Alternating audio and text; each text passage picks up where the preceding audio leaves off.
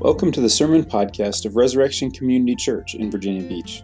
We seek to connect people to God and one another through His Word, and hope this sermon brings you closer to God.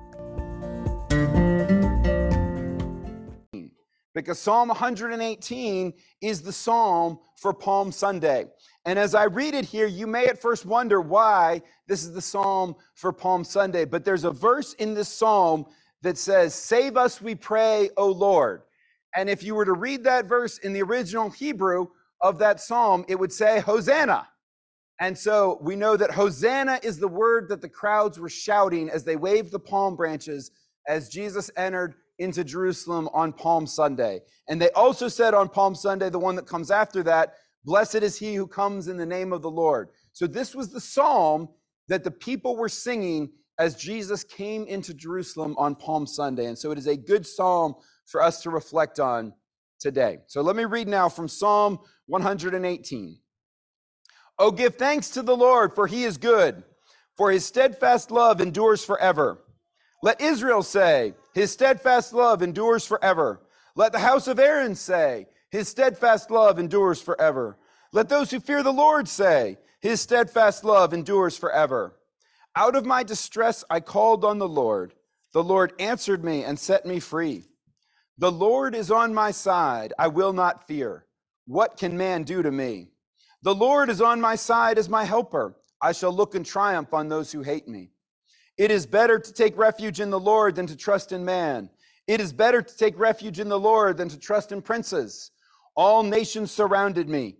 In the name of the Lord, I cut them off.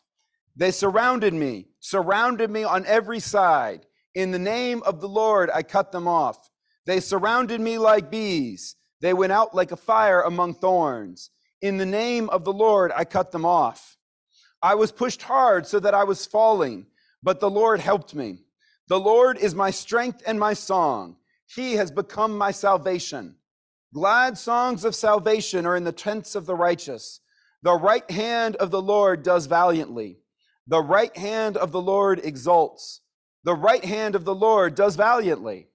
I shall not die, but I shall live and recount the deeds of the Lord. The Lord has disciplined me severely, but he has not given me over to death.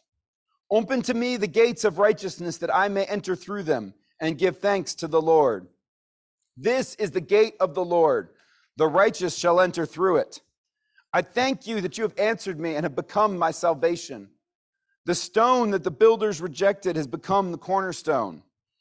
This is the Lord's doing. It is marvelous in our eyes. This is the day that the Lord has made. Let us rejoice and be glad in it. Save us, we pray, O Lord. O Lord, we pray, give us success. Blessed is he who comes in the name of the Lord. We bless you from the house of the Lord. The Lord is God, and he has made his light to shine upon us. Bind the festal sacrifice with cords up to the horns of the altar. You are my God, and I will give thanks to you. You are my God, I will extol you. Oh, give thanks to the Lord, for he is good, for his steadfast love endures forever. Let's pray. Father, we thank you. We thank you for this psalm. We thank you for this Palm Sunday. We thank you that Jesus entered Jerusalem as king, that he was hailed as king now. We thank you that he reigns as king now forever over the whole earth. We pray now that as we reflect on this psalm together, that by the power of your Holy Spirit, you would sink these words deep into our hearts, that they would not merely be information for our heads, but transformation for our lives, changing the way that we think, the way that we feel, the way that we live. Pray this in Jesus' name. Amen. All right, now you can look at your palms. And let's talk about these palms a minute, because as we look at the palms, it might seem a little strange to you that you would take palm branches and wave them on people. I don't know if you've ever done this before, of like people walk through the waving palm branches. It seems a little weird, but actually, it's not that weird. Like, this is what they did back then to praise people, to celebrate great victors, great kings, great leaders. They would wave the palm branches as they came in. And truthfully, we still do a lot of the same kinds of things today. We don't necessarily use palm branches, but when we have our Olympics, every 4 years, they're often crowned with laurels. It's really the same idea. When we have I think I mentioned this before, but I don't see them as much anymore, but we have ticker tape parades for great heroes that would go down Broadway in New York City and they would shoot streamers out over them. It's the same kind of thing that we do. We love a hero. We love to praise a hero. And this has been true for all of human history. Everybody's looking for a hero. Everybody's looking for the one who can win. And so when the crowds hailed Jesus with the palm branches on Palm Sunday, they were looking for a hero. They were looking for a king. They needed a king. When they shouted out Hosanna, which means save us, when they said save us, they meant it very, very literally. They were a nation that was oppressed. There were Roman soldiers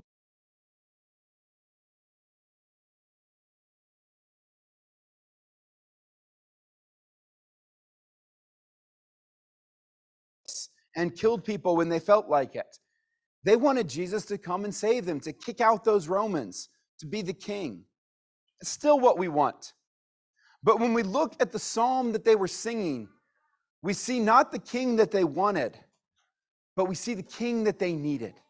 And we see the king that we need as well. Because if you look in that psalm, if you look at verses 8 and 9, it reminds us, it is better to take refuge in the Lord than to trust in man.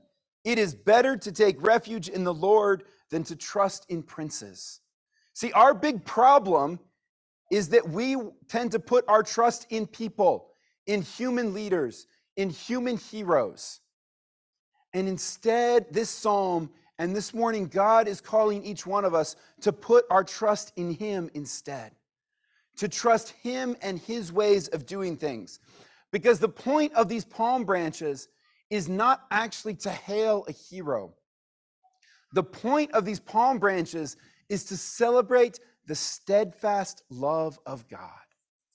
Because what is actually the repeated theme of Psalm 118, even though it has that word save us, that word Hosanna, the words that are repeated over and over and over again are his steadfast love endures forever. That is the point of that psalm. That is the point of those words that are repeated. His steadfast love endures forever. What is the steadfast love of God that endures? This is his covenant. This is the covenant that God made with Abraham. This is the covenant that he reaffirmed with Moses, with David, with his people. This is his covenant love that he will not let his people go. That is what our hope is in.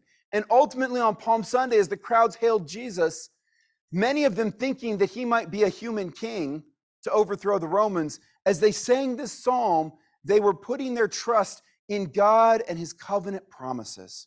The main thing we need to remember about this morning is that God keeps his covenant promises. And so we look to him for our salvation, not to any human leader. All right, so you've been thinking about these palm branches. Now I'm going to need you to do something with them.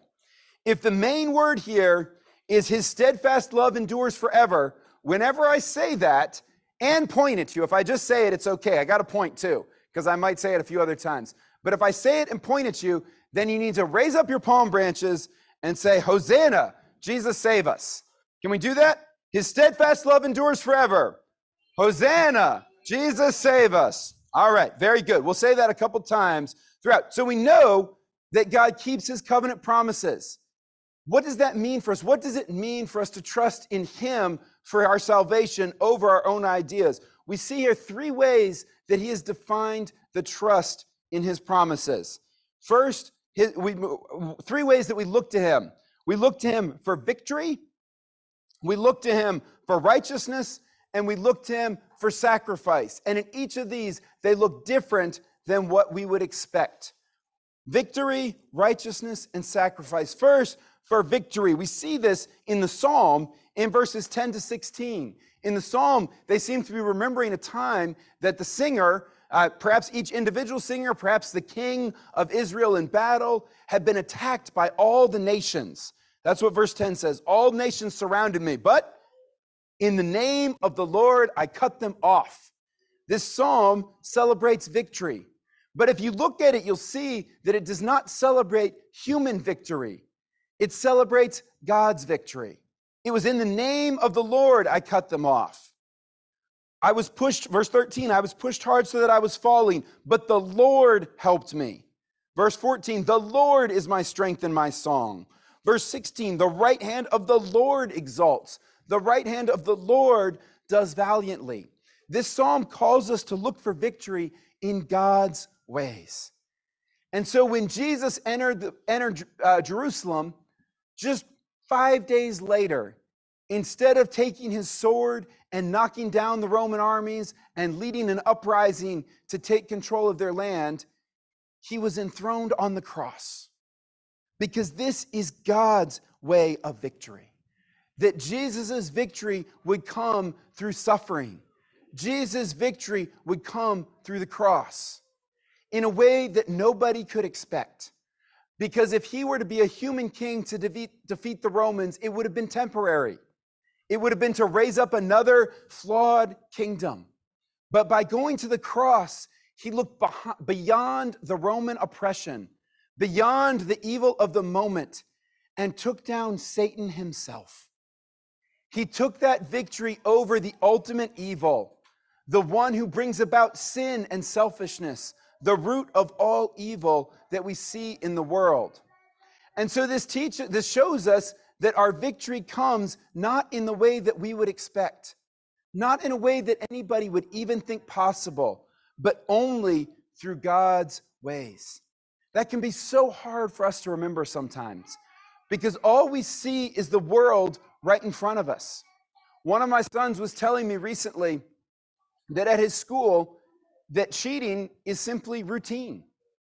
That routinely, other students are looking at their phones during tests, and kind of like everybody knows it's happening, but nobody can catch them because they're really good. So you kind of know it's happening, and it's frustrating because it makes the tests unfair, especially tests that are graded on a curve.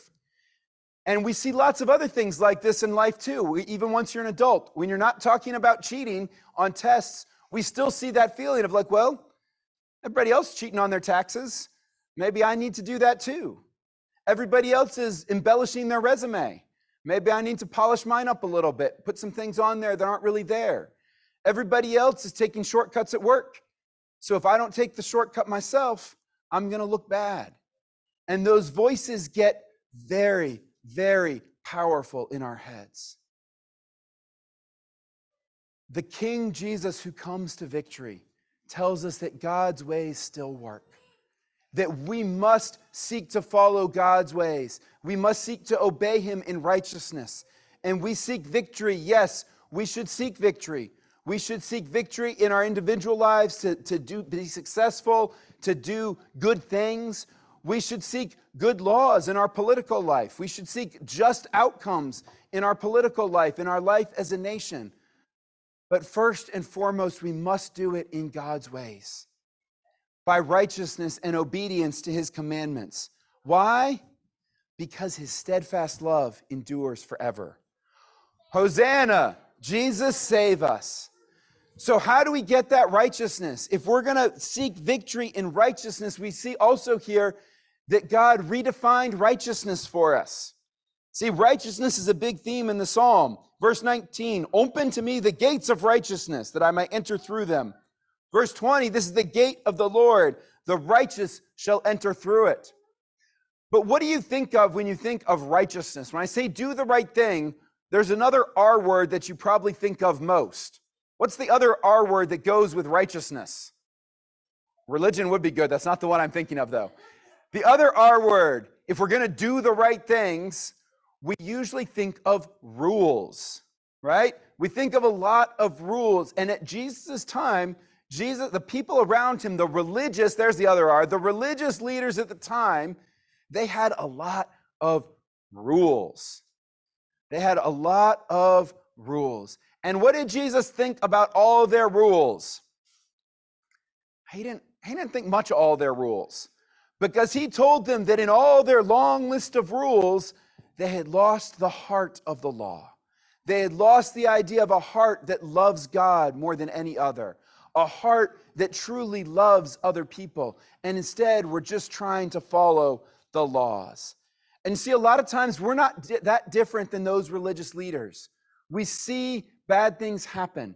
We see tragedy happen. And we think, what rules can we put in place?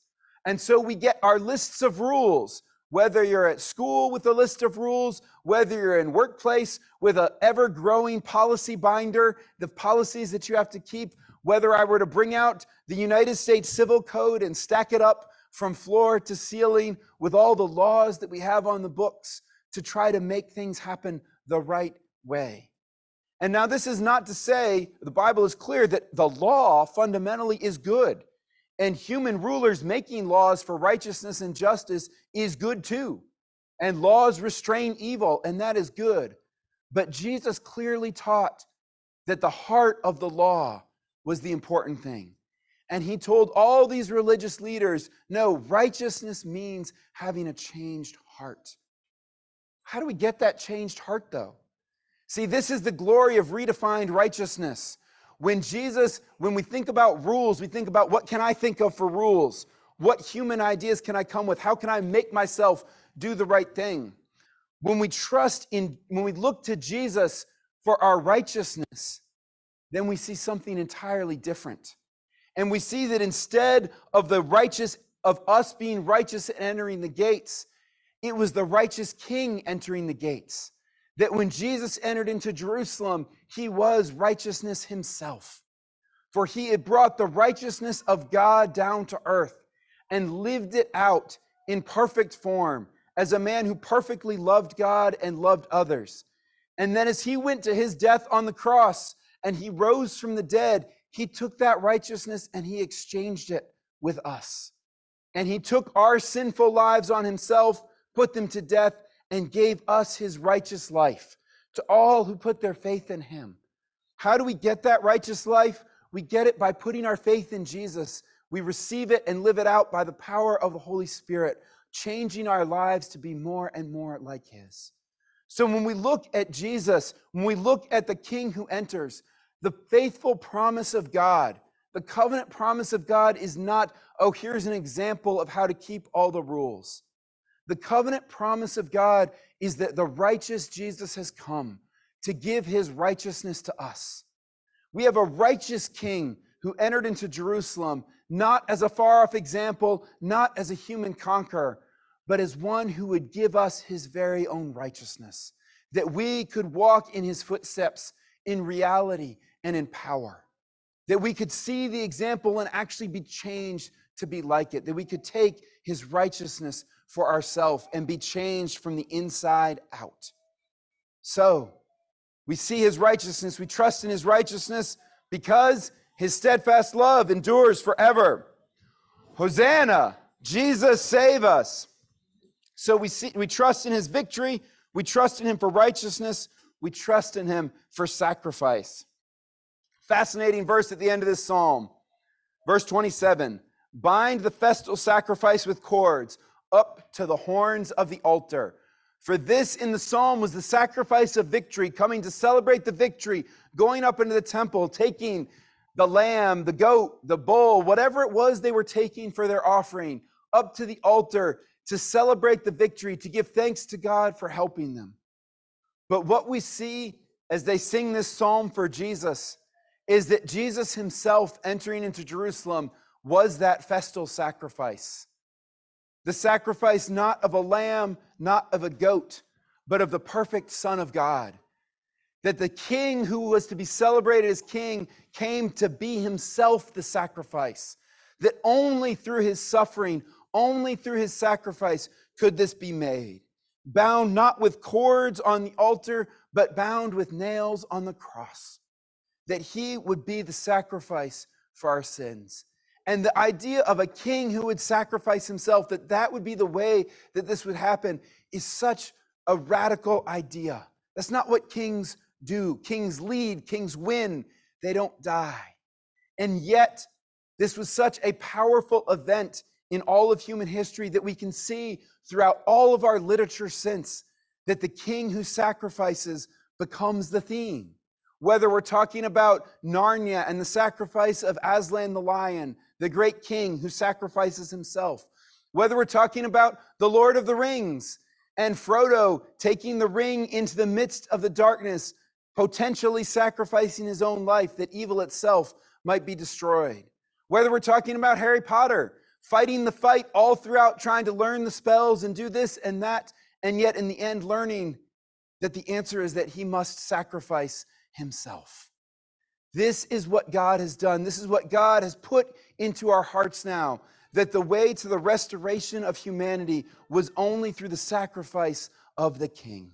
And so Jesus himself became the festal sacrifice. And so if we are to trust in his ways, we must trust that sacrifice is the way, that sacrifice is what powers our righteousness. That sacrifice is what powers our victory. And so that sacrifice is what we take hold of in worship. And so in a minute, as we come to the Lord's table, we will take hold of that sacrifice for ourselves. We will take that sacrifice into ourselves and be filled with his righteousness, that we may walk before him with changed hearts, that we may then walk out to victory following our King Jesus in his way. That is the hope of Palm Sunday. God has kept his covenant. God has kept his promises. He always does. And we can trust in him for our salvation in his ways. So, his steadfast love endures forever. Hosanna! Jesus, save us. Would you pray with me? Father, we thank you for your word. We thank you for your word as it speaks to us. We thank you that you love us. We thank you that you keep your covenant promises. We pray that you would show us more and more what it means to take your promises, to take Jesus' very life into ourselves by the power of your Holy Spirit. We pray this in Jesus' name. Amen. Thank you for listening to this sermon podcast from Resurrection Community Church. To learn more about our church and how you can connect with God and others, please visit resurrectionvb.org.